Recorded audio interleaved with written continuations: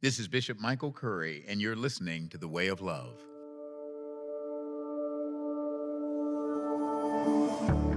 Welcome to the Way of Love podcast with Bishop Michael Curry, a podcast from the Episcopal Church about following Jesus and changing the world. I'm your host, Sandy Milian. Throughout this season, we'll be bringing you a lot more of Bishop Curry's conversations with faith leaders, authors, and thinkers who are committed to following the way of Jesus in the world today.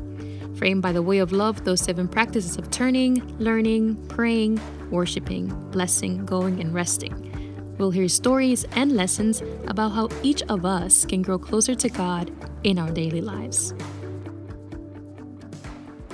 I'm very suspicious of virtue peddling, but I've been trying to pay attention to how does it feel in my body when I'm in a space of compassion towards somebody, and how does it feel in my body when I lack compassion for somebody. In this episode, Bishop Curry sits down with the Reverend Nadia Bolz-Weber, a Lutheran pastor, author, and speaker from Denver, Colorado. They discuss how sharing our stories with bravery and honesty through the ministry of Going First can help us cross the boundaries of loneliness and inequality towards community, teaching us to go in a time of intensifying hurt, injustice, and division in our world.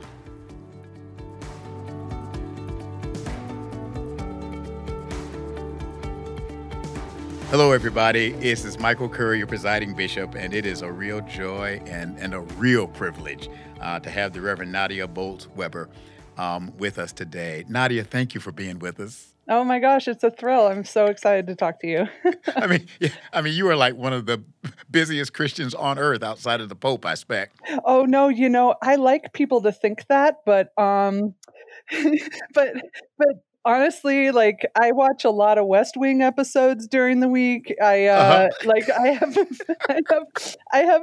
have a more under-scheduled life than people would suspect, but I do like people to think I'm super busy. Oh, I do that too. I Yeah. post pictures of myself in places and let everybody think I'm there. Yeah. Oh, but thank you, because I do know how busy you are. You preach and you speak and teach, and your ministry it's just a remarkable one that makes a difference. Oh, thanks. I'm having a lot of fun. And I got to tell you, I doubt that there are very many people who don't know a lot about you, but just for the sake of the few who don't know you, Sure. Tell us a little bit about you, your life, and your ministry as it has evolved, and then we'll get into the contemporary world. Yeah, I mean, I was raised in a really sort of Christian fundamentalist family. I was raised in the Church of Christ, which I describe as being like Baptist plus, and so conservative that like women weren't really allowed to pray out loud in front of men. Like I never heard a woman's voice in a Christian worship service till I was 27 years old. But also being raised as a church kid, there's a beautiful part of that, which is like we were in our church 3 times a week, and people were in our home all the time. I mean, we had devotionals there, and people shared meals at our house, and so I got to be raised in a pretty tight-knit community, which is beautiful. And but the theology was pretty problematic. So I had a lot of health problems when I was a kid, and had to just experience lots of alienation because of having a disease that was kind of disfiguring that couldn't be fixed until I was older. And so just that alienation, and then also just being a sort of smart girl who was a natural leader, that was very difficult in that church. And so by the time I left the church, I ended up also having a bit of a drug and alcohol problem. And so it just led a pretty colorful life for a number of years. And then I got clean and sober. In December of 1991. And it took me a long time to kind of piece a life back together. It's funny because by the time I went to seminary, people called me a second career pastor because I was like Well, I was in my late 30s, and which implied I had a first career that I thought, well, that's adorable, but no, I Oh, did not have a first career. yeah. I mean, I've got a life, but I wouldn't call it a career, I suppose. No, Yeah. definitely not a career. Um, but anyway, so then I spent 10 years outside of Christianity and just really Did you really? I Okay. couldn't I just couldn't have it. I just had no stomach for it. Bishop, I just couldn't uh, all I knew was the kind of Christianity I was raised in, and I got really involved in some pretty radical politics at that point. I was involved in like the Colorado Coalition Against English Only, and I was getting arrested at protests, and there was, I went to Cuba and just all this stuff, and I thought, the church doesn't ever have anything to say about issues of justice. And so, and then I met my now ex-husband, who's just a lovely human being, but I'd never met a Christian who cared about issues of justice. And so he was in seminary to be a Lutheran pastor, and he introduced me to the Lutheran Church. And when he told me like his heart for social justice was rooted in his Christian faith, I looked at him Uh-huh. like, "What are you, like a unicorn? Right. Like How do you some do this? Right. mythical combination of creatures that doesn't exist in reality?" Exactly. But slowly I fell in love with the Lutheran Church, specifically because it gave me language for what I'd already experienced to be true in my life, rather than being a set of beliefs I had to adopt or, pretend to believe. It just like when I learned in the Lutheran Church that everyone's simultaneously sinner and saint, like 100% of both at the same Right. time, I thought, well, thank you.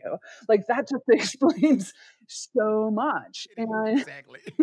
And then That I makes a lot found of sense. it does, and I fell in love with the liturgy and the sacraments, Mm. and so um, and the fact that Lutheran theology is so centered in grace, and I had experienced grace. Like I didn't pull myself up by my spiritual bootstraps when I got sober. Like that was God interrupting my life in a way. And so then but I would look around the Lutheran Church, and as much as I loved the theology and the sacramental worship, no one looked like me. I mean, my friends are not going to those churches, and I thought, and so I sort of poured a decade of my life into starting a church that was centered in grace and the sacraments, but that I didn't have to culturally commute to show up to, and neither did other people. So I started House for All Sinners and Saints in 2008, Right. and it is flourishing without me. I am happy to say I Yeah. left a year and Yeah. a half ago, and an amazing Episcopal priest is in charge, Reagan Umber, who I trust like with my whole heart. I mean, he Oh. is priest, and everything I've heard that's gone on since I left, every decision he's made, everything they've tried new, my response has been like, "Oh, that's Wow. amazing." Oh. so, so Oh. they're doing well without me, which I'm very proud of. I planted, Apollos watered, and God gave the growth. Uh-huh. For That's sure. it. For sure. Wow. Yeah. Wow. Yeah. I didn't even, Yeah. I knew that you had left and we're kind of doing another thing now, or not Mhm. another thing, taking a Mhm. new step in the journey. I didn't Mhm. know there was an Episcopal priest where you were, though. Well, why do you think it's being run so well? Of course. Oh, thank you for this commercial. This commercial is brought to you by the Episcopal Church. Thank you. I love it. Yeah, Wow. it's always been a blend. I mean, I do probably more speaking and preaching in Episcopal context than in Lutheran ones. I mean, I consider myself theologically Lutheran, but culturally and liturgically, I'm probably more aligned with the Episcopal Church for sure. So, Well, yeah. and we all kind of mix and merge now these Mhm. days, I expect. Well, tell us about what you're doing now. I'm in just a really unusual position. I don't know other mainline Protestant pastors who've had my career path, but for some reason, the zeitgeist and what I'm throwing out there seem to be aligning. Meaning, it's unusual for a parish pastor to write New York Times bestselling books. I mean, to have that much public interest in what I'm saying, people being sort of hungry for what I'm laying down. And all I'm trying to do in a way is to, as we say, preach the gospel, but Yes. to do it outside of religious context a lot. So I speak at yoga festivals and wellness conferences and feminist gatherings and thought leader gatherings, and I end up being a pastoral voice and a pastoral presence in spaces that are not convened by the church necessarily. Yes. You turned into a worldly pastor. I guess so. I mean, but I didn't really mean for any of it to happen, if I'm honest. Like, my whole public career is a series of people being like, hey, you should do this. And me going, oh, okay. Like, I didn't vision board it. You know what I mean? Like, I didn't get together with my girlfriends on the first day of the year and be like, well, I think I want to write books and I want to travel. Like, none of it. It just kind of happened. And so now my focus is I have a podcast I'm working on that I can't tell you too much about, but it's called the Confessional, and it's sort of bringing that idea of what do we do with our stories of failure and mistakes and regret, and can someone maybe exchange those for a blessing? Yes. And that's my sort of like trying to bring this, because the thing I'm very interested in is like, look, human beings have always been religious throughout history, right? I mean, religion fashions itself in endless variety, and Hume and the Enlightenment didn't take away the needs that religion has always met in humans. And so I'm interested in like, what are the needs that religion has always met that are kind of going unmet in people now, because we live in a secular age, and not everybody is going to do that cultural commute to show up to a church. And so I think one of those things is like, where do people receive a blessing? Yes. I'm very interested in that. Where do people, if you're not in a 12-step program, where do you confess your brokenness? Anyway, so these are the things I've been thinking about a lot and sort of and working on. You know what's striking to me? You've been talking about this very personally. I mean, you're not talking about it professionally. You're not separating the. I mean, it's like, what do people need? That's all I have to offer.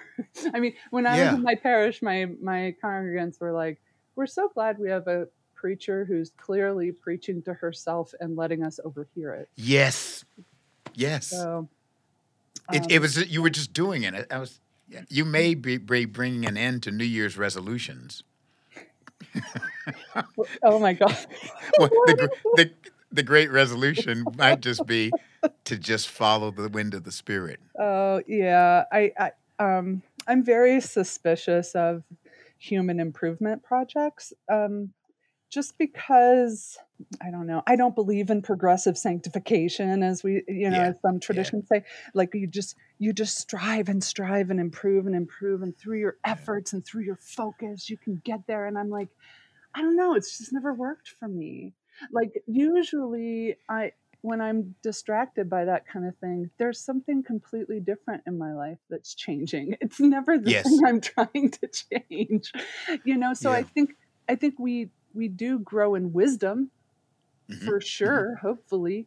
But do we ever become not sinner and saint? No, I think we don't change the percentage. We're 100% of both all the time. So you can't sort of strive to become 80-20. Right. And I think when we think that, we're telling ourselves the wrong story entirely. I mean, all I have is the fact that I struggle, and then I just try and talk about that, and people tend to relate. It's not PR, it's not a strategy. It's literally, I have a hard time. Like, so I started this online publication and community called The Corners. And And I wrote an essay yesterday about compassion, and the reason I wrote about it is it's not my go-to thing. Like it's the thing I struggle with. And I was writing about, like, I'm really interested in compassion, but not as a virtue.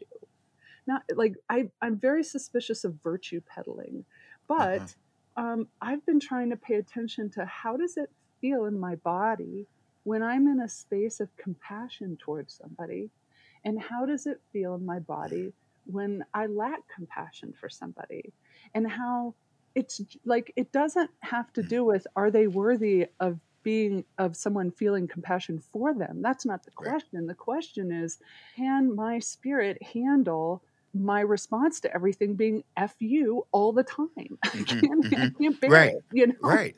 So it's just better for me. And it has nothing to do with the worthiness on the other side, if that makes sense. It's almost your response, whether anybody else knows it or not internally. That's the key. Yes. Yes. Yeah. You know, it's all I've ever really had to offer is just I sort of don't mind pulling back the curtain and being really honest about things that are hard for me or what Uh-huh. things really feel like. And I think people see that as I think people receive that as an invitation for them to do the same. It's a form of leadership I've always called screw it, I'll go first. Do you know what I mean? Like Uh-huh. I just That's a great book title. Screw it, I'll go first. Nadia Bolz-Weber. Yes, yes, here we go. Yeah, because what happens when I do that is I think it does create a space around me for Yeah. others to admit similar things for themselves, you know? So you really are taking the veil off the illusion that we're all omnicompetent. Oh, Lord, that's all I have to offer. I was at the Greenbelt Festival last summer, and I was in the sort of tent that's the green room for all the folks, and I Uh-huh. had been on the main stage, and then after me was the Archbishop of Uh-huh. Canterbury. And so I wave at him when his talk is over, and he comes over, and I'm sitting on on these like cushions in the corner, Uh-huh. and he takes his shoes off, sits on a pillow next to me, Yeah. and proceeds to just kind of confess these things that he's Yeah. struggling with in terms of his reactions to other people. Oh And yeah. and, and then we just laughed our asses off for like Yes. 10 minutes. And I thought it doesn't matter if it's the Archbishop of No, it Canterbury doesn't. or one of my parishioners or some, non-religious person at a yoga festival. I have just one thing to offer. Right. It's almost like the little kid in the old story who says the emperor has no clothes.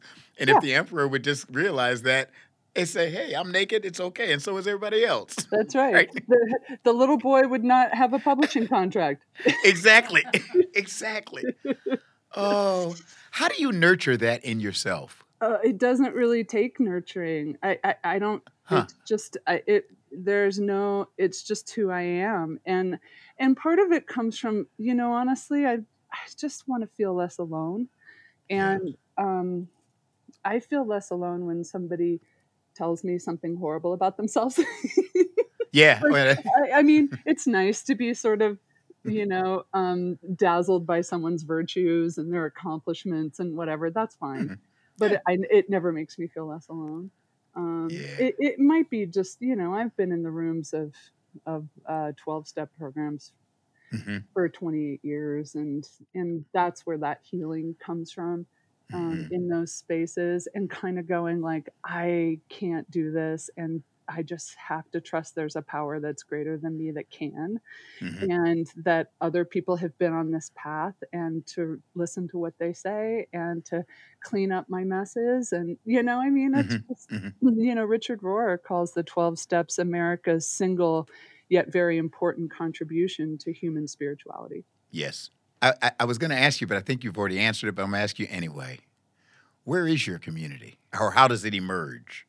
I put a very high premium on my friendships, and Hmm. I spend time almost every day of my life on the phone with friends of mine who are sort of scattered about. Um, there's a group of women and one gay Chinese guy. Uh, But it's a very diverse group of friends that have just sort of committed to be for each other and to love each other. And so I lean into that a lot. But I struggle like a lot of people do, going, I don't have a church right now. I preach at the women's prison and I preach at the cathedral here whenever I can. So I'm in a pulpit, once a month, but having it's hard to sort of find my own community. And I don't know, where do 50-year-old women make new friends? Like, I don't know yeah. how that happens. And so I am a little isolated, with the exception of having a very loving partner who I'm devoted to. I am kind of isolated. Yeah. But I mean, what is amazing to me is, no pun intended, you're not actually alone. A lot of Yeah. us are. Yeah. I Yeah. got a funny feeling a lot of us are. Yeah. For You're talking sure. to a whole lot of us right now. I know. And I think being raised in the church in the way I was with that community, Yeah. there's been part of me that's just always tried to recreate a version of that in my life. And Hmm. sometimes I've been able to do that and sometimes I haven't. But once you know what it's like to be in community, it's very lonely when you're not. Yeah. Well, let me ask you this. Do you talk to yourself? What do you mean? Do you have inner conversations? Oh, that's there is I'm not being a shrink now. I there mean, is it's, literally my partner has a sound for it. Like, uh, he sees me doing it. Like, I'm always, always, always thinking and mulling things about and talking to myself. And so he will make a sound when he knows this is happening. He said he can actually hear it. oh, he's good. Oh, that's good. That's a good partner. Yeah. Because I got a feeling part of your community is yourself. Yeah, I think so. I mean, yeah, it's interesting. I hadn't thought of it like that, but um and I think just being comfortable in my own skin. Yeah. Um, boy, I wouldn't be in my 20s again for all the money in the world. Mm, You hmm. know? Oh my gosh, relaxing into yourself and just being Yeah. comfortable with who you are and knowing who you are and not needing other people to reflect it to you constantly is a joy of being a Wow. little older. The old song says, I sing because I'm happy. I sing because I'm free. That's right. Yeah. It is freedom. Take a moment and think of a time when someone's willingness to go first in sharing their story has helped you feel less alone. What was it about that experience that created community or freedom for you?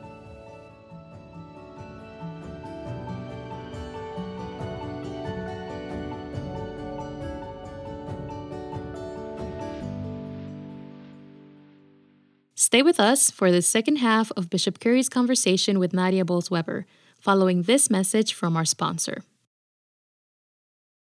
Your books and now talking to you, you speak in a deeply intimate way about yourself publicly. Yeah. And that's remarkable. I mean, that is a gift. Mhm. It really is. That's a huge gift. And you've done it, I mean, in books. And I mean, you do that. How come you're not afraid to do that? Well, I Is it hmm, just the way you are? I think it's just the way I am. I mean, but also the more I do it, the more introverted I become. Huh. So, like anybody who's seen me speak, I am my anxiety will just tick up every second until I'm in my hotel room by myself again after I've spoken because I just feel like an exposed nerve. So I'm not one of these. Well, I'm happy to do that, and hopefully it's useful for people. What I can't do is I cannot process people's feelings about what I just did with them. I can't receive their stories. I can't hold their wounds. Like I've given everything I have, and so actually Richard Rohr taught me this. He's such a lovely man, but he said, Nadia, he goes, you need to listen to me for a second, and I go, okay, and he goes, Huh. when you're done speaking and when you're signing books, somebody needs to be holding your purse, all your possessions, and a set of car keys. And they need to pay attention to when Oh, the line is down, because as soon as you have signed the last book, they have to get you out the door. He goes, uh-huh. because there will be people lurking around the edges of that room, waiting until you don't have any excuse to not pay exclusive attention to them. They are the Yes. least healthy people in the room. And if Yes. you want to keep doing this public work, you have to avoid them. Wow. Yeah. Now He that's is harsh, such a right? wise person. Yes, he It's hard is. to do, but he is I so know, wise. but see what that Mm, does is that then what that does is it gnaws at this idea I like to have of myself, that I'm compassionate or that I right. care about people, right? And so my sister is one of the wisest people I've ever met, my older sister. Uh-huh. And she, at one point in my life, I was stretching myself very thin in a way that was not healthy to Uh-huh. try to care for this friend of mine. And she said, Nadia, you have a limited amount of emotional energy and time in your life. You are squandering so much of it on this one person so that Mm, you can maintain the idea that you like to have of yourself, that you're a good friend. yes. Like, Wow. think about that. Like, Wow. how much effort do we put in our lives to maintain an idea we like to have of ourselves, even if it's costing us and other people deeply, or even our churches? Like when churches start new programming, Hmm. I always want to ask them, tell me about, like, honestly, what's the thing under the thing? Is it that you're seeing a need and meeting it? Or is it, hey, if this program goes off, it'll say something about us that we like to be Right. said. What need is really being met? What's Correct. really? That's right. Yeah. Yeah. I've got to ask you, this is related to what we've been talking about, but it's different. I mean, your most recent book is about the gift of human sexuality. I mean, God's Yeah. gift of the some of the deepest sides of us. And I'm wondering, one, what some of the reaction to the book has been, what that's Yeah. been like for you, and just what's been some of the reaction, good, the bad, and the ugly. Well, again, I have to choose who who I listen to. And Hmm. so that book was written for people, for a very specific group of people, which had Hmm. been people who had received harmful messages from the church Hmm. about sex and sexuality and bodies and gender, and hoping to free them from that a bit. So Hmm. if people read the book and that is not their story, and they are not wanting to step into more freedom, then Hmm. whatever they say about the book doesn't matter to me because it's not for them. Hmm. So it's and so I Right. had to kind of go tune out a lot of stuff. So I Yeah. don't read reviews of my books, to be honest. And but I got lots of messages from people who were so grateful, who were like, I feel like you wrote this just for me. I Uh-huh. feel like I'm stepping into some freedom. I'm letting go of some old messages. And so in that way, to me, it was hugely successful. Even though it was not like my best selling book, it was a book that did It was really good important. work in the Yes. lives of the people for whom I wrote it. Have you reflected much, and this is a little bit different, and this is not a gotcha question, Mm, on us in the body politic, and I don't mean partisan politics now, mm, mm. but on what's going on with us as a culture? Whew. Well, you're asking me the And I'm one not that, trying to get you in trouble. I'm okay. really, no, I I'm mean, asking the deeper question. it's hard for me to think of it as being anything else but powers and principalities, Hmm. because I'm just going to be honest. I think our country, we never had a Truth and Reconciliation Commission. Yeah. There was no repentance of our original sins as a Yes. country. And I think that there is a darkness, a spiritual powers and principalities at work that we have to reckon with. And that is what we see now as a result of that, that we have never done our work as a Yes. country. And,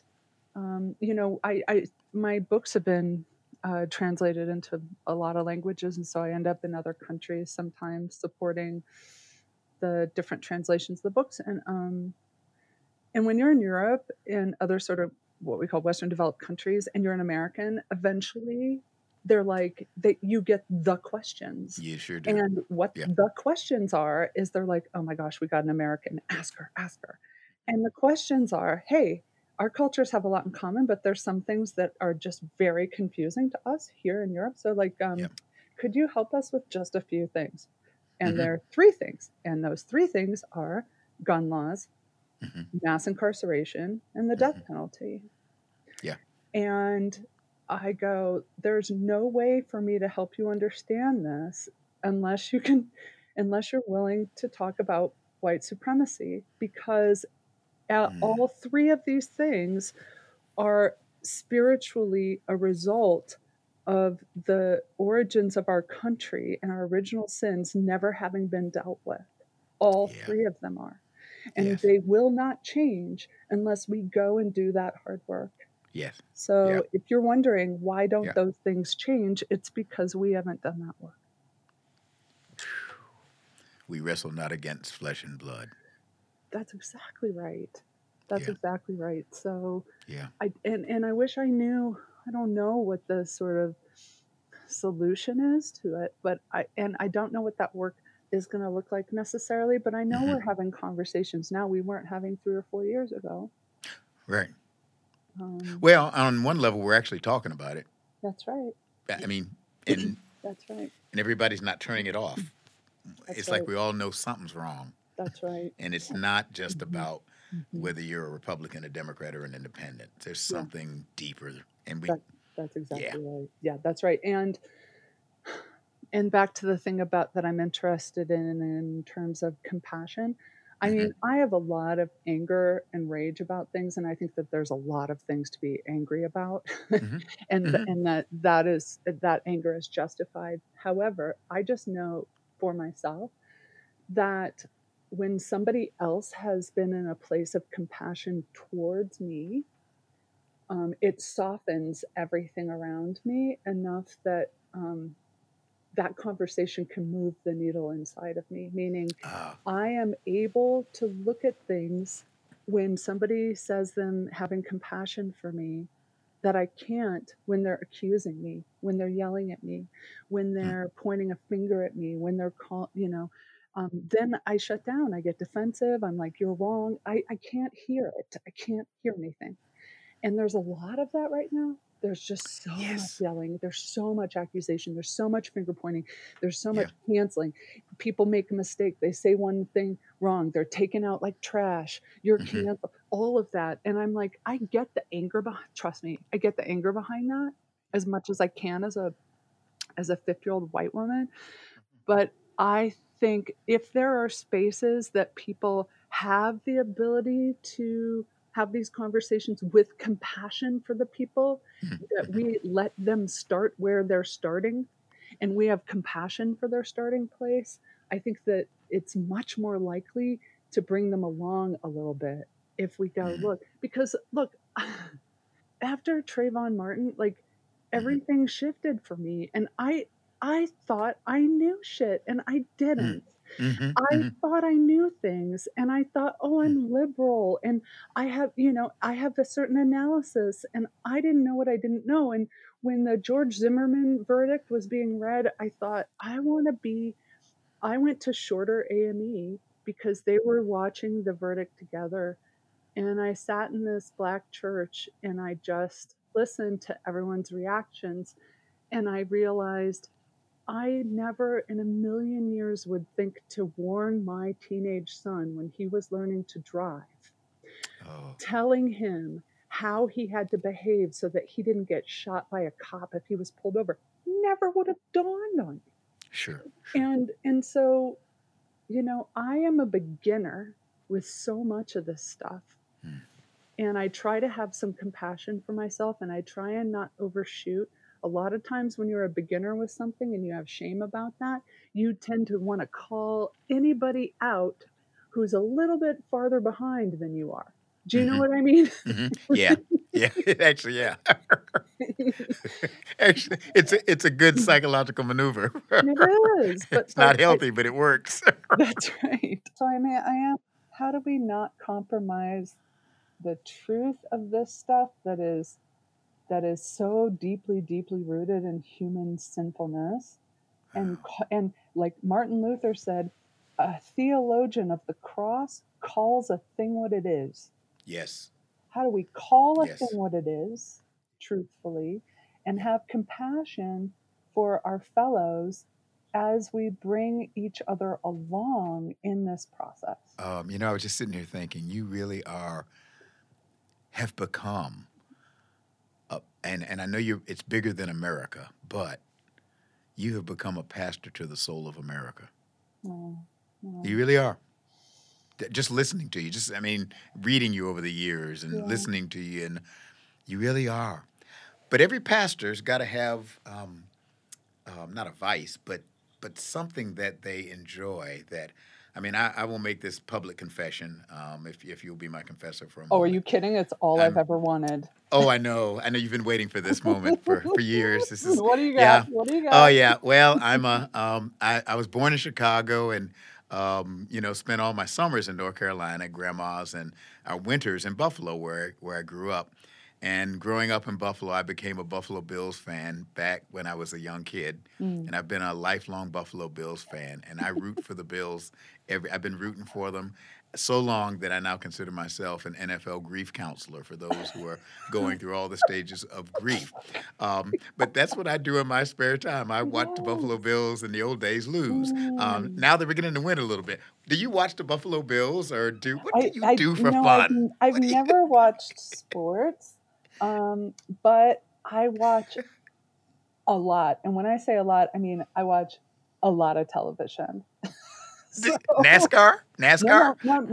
Okay. I wish it was something like that, but I watch a lot of Netflix and HBO, and I will watch something and then watch the whole series again with Eric. So what public events have you done lately that were really fun? Well, I'm on a break, and so That's fun. I was on 90 airplanes last year in 7 countries. I flew 125,000 miles. Yeah. So wow. I've been on a break and been writing and working on these projects. But my last public gig was the Moth. I did the Moth main stage in New Orleans in December. And the Moth is actually one of the people who I'm working with right now for the projects I'm working on. So, it's live storytelling events that are so beautiful because people just tell real stories from their lives with heart and humility and honesty, and people feel less alone, because people are speaking honestly about their lives. This is the thing about being in the rooms of 12-step programs for so much of my life is like it can feel like people are speaking honestly about their lives and connecting to God and to one another more frequently in church basements than in church sanctuaries. Yes. Keeping it real. Yeah. Well, you keep it real, sister. You really do. Oh, man, do you ever. I got to ask you one last thing. Yeah. And it's the folk who listen to this podcast are dear and wonderful folk, and a lot of them listen to it. I run into people and they just say, I listen to it on my way into work or on the train or in the car, or they're folk who are living the life and tend to be people who are, that know there's something special about this Jesus and know there's something real there. The church may or may not always help us get it, but there is something there. Yeah. What would you say to them as a way of kind of blessing us? What would you say to them? I think you're not alone in that. People tell me their stories everywhere I go of like, I was raised in the church, but then I left because my mom got divorced and she couldn't take communion, or I had to choose between my sexuality and my faith, or whatever. All of these stories. And I've never once, not one time, had someone say, well, I was raised in the church, but I left because I just kind of feel like that Jesus guy doesn't have much to offer. Like, not once. And so I think just focusing on the main thing is always the best move, and to go, look, people will disappoint us, institutions will disappoint us, but this story, this greatest story ever told, is not going to disappoint us. Like, and just having that focus. I mean, I think a lot of times people don't leave the church because they don't believe in the gospel anymore.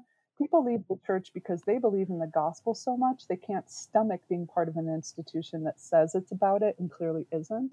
And so, Yes. and because of that, I have hope for the church, because I think people are still going to gather, like, even if all of our camps close and our colleges aren't around and our pensions aren't as strong or whatever, like all of that kind of fades away. I believe in, with everything I have, that people will still gather in the name of the triune God and tell Yes. the story of the night Jesus was betrayed, and hold up bread and break Yes. it and say that we do this in remembrance of him, and give it to their friends and say, this is broken for you and it's for forgiveness of sins. And like, that will happen forever. Like, that's not going to stop. That's not going to Yes. stop. And so, because of that, that's where my hope is when it comes to Christianity. My hope is in the fact that this story continues to captivate people, and we keep churning it around in our hearts and in our lives, and looking at it from different angles, and it always delivers something new for us. So that's where my hope is. So if people are discouraged because a church has disappointed them, or because they can't find a community or whatever, just to kind of go back to the main thing, and know that doesn't disappoint. Hope does not disappoint. So I think that's the main thing. Wow. Well, you have just been a pastor to my soul, and I got a Oh, feeling a whole bunch of other souls out there too. oh, thank you. Nadia, thank you, sister. Thank Yeah, you. God love you. You too. Thank you, Bishop. Thank you. I hope all of you enjoyed Bishop Curry's conversation with Nadia and the importance of building and maintaining communities centered on grace, being brave, and choosing to go first. From now on, I am choosing to share all that I am through my stories to celebrate the good news of Jesus, then inviting others to do the same. Well, that wraps up this episode of The Way of Love with Bishop Michael Curry. If you'd like to learn more about Nadia Bolz-Weber, visit nadiabolzweber.com. That's NADIABOLZWEBER.com. You can find links to her books and speaking schedule, along with her new podcast, The Confessional. If you'd like to know more about how you can begin the work of going and creating compassionate and honest spaces that take us out of loneliness into community, check out our show notes for resources related to becoming beloved community, racial reconciliation, Episcopal migration ministries, and small groups. And as always, you can learn more about Bishop Curry and the Way of Love, including how to create your own personal rule of life at episcopalchurch.org. Special thanks this week to Jerusalem Greer, Chris Sycama, Jeremy Tackett, and Scott Van Pletzenrand. I'm Sandy Milien, and I'll see you next time on The Way of Love. The way of Jesus is the way of love, and the way of love can change the world. You're invited to join thousands of Episcopalians, neighbors, and friends this summer at the Love Always Revival at the KFC Yum Center in Louisville, Kentucky. On Saturday, June 22nd, get immersed in inspiring worship and community, deepen your love for God, kick off the 81st General Convention, and extend a warm welcome to folks discovering the Episcopal Church. The revival is free to attend, so bring your friends. If you're from a neighboring diocese, check in with your diocesan revival champion to find out about group travel options. You can find more information along with registration at iam.ec/lovealways.